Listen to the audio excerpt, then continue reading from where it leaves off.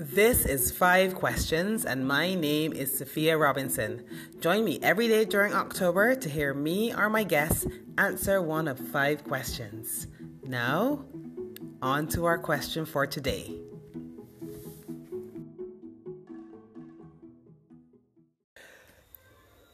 Hi everyone, welcome back to 5 Questions, the podcast where I or my guests every day answer a question during the month of October, at least Monday to Friday, and on the weekends we have story time.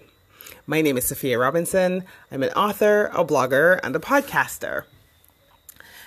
Today's question is based on a feature that I've written on my blog a few times, which is actually one of my favorites, and it's called What's on My Shelf.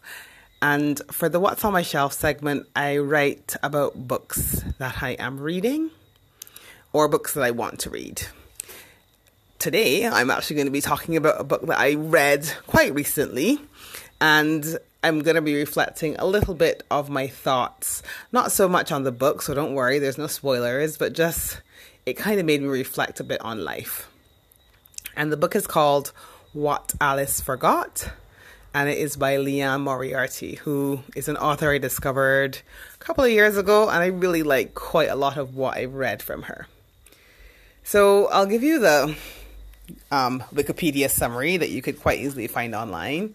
What Alice Forgot is about a lady whose name is Alice, and she is 29, happily married, pregnant with her first child, about to renovate her house, or so she thinks.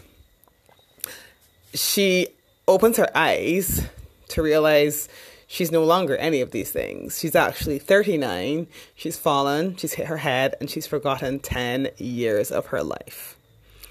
And so she has to come to grips with who she is now at the age of 39, but even in her mind, she's gone back to that 29-year-old version of herself. So it is like if the 10 years ago version of you were to come up across the version of you that is here now.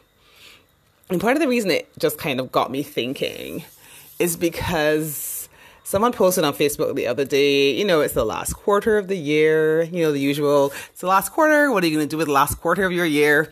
But also, it's the end of the decade, like coming up quite soon, we're going to be into a new decade.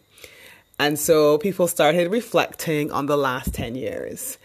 And so this book just made me think of what would happen if the 10-year ago version of myself, 32-year-old Sophia, were to come up across the 42-year-old version of me.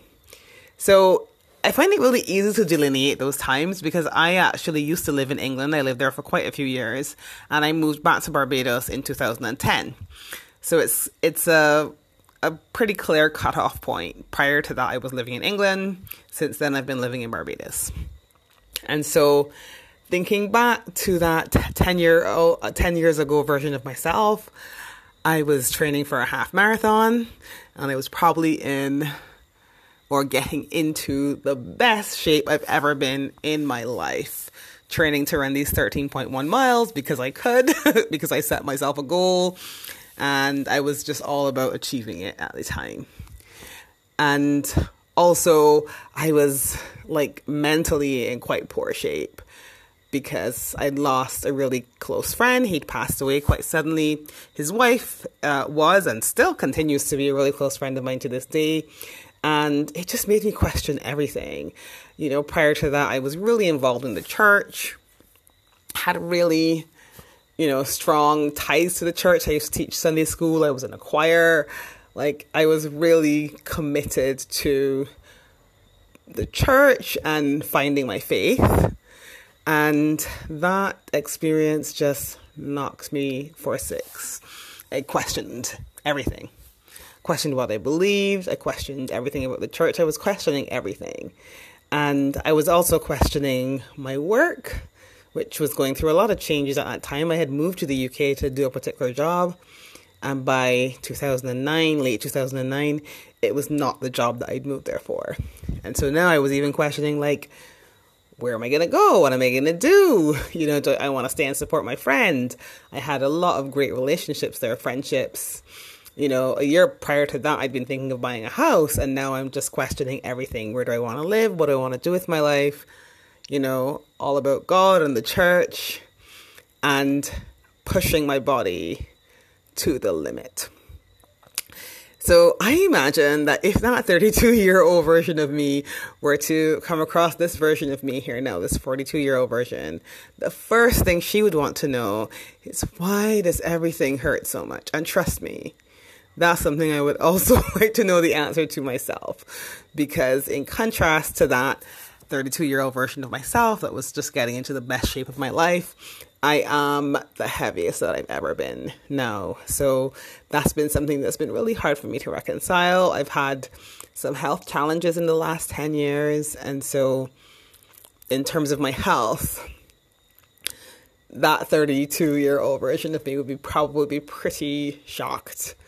And I think she'd also be surprised that I'm still working in the same career, in the same field, in the same place that I've been for 9 years. So I think that's something that would also shock her. Definitely in terms of looking at what this 42-year-old version of us would be. I think she'd be pleased that I wrote my book. 10 years ago, the only writing I did was the occasional travel emails that I would write when I was traveling.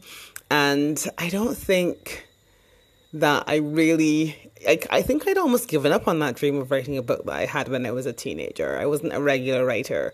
So I think she'd be pretty impressed that I had a blog that I'd been writing for 2 years and had just published a book. I think she'd be floored by that. Like, published a book? What? Wow. And I think I'm, thinking even on some of the things that I published in that book. I spoke very candidly and openly about myself and a lot of the experiences I had.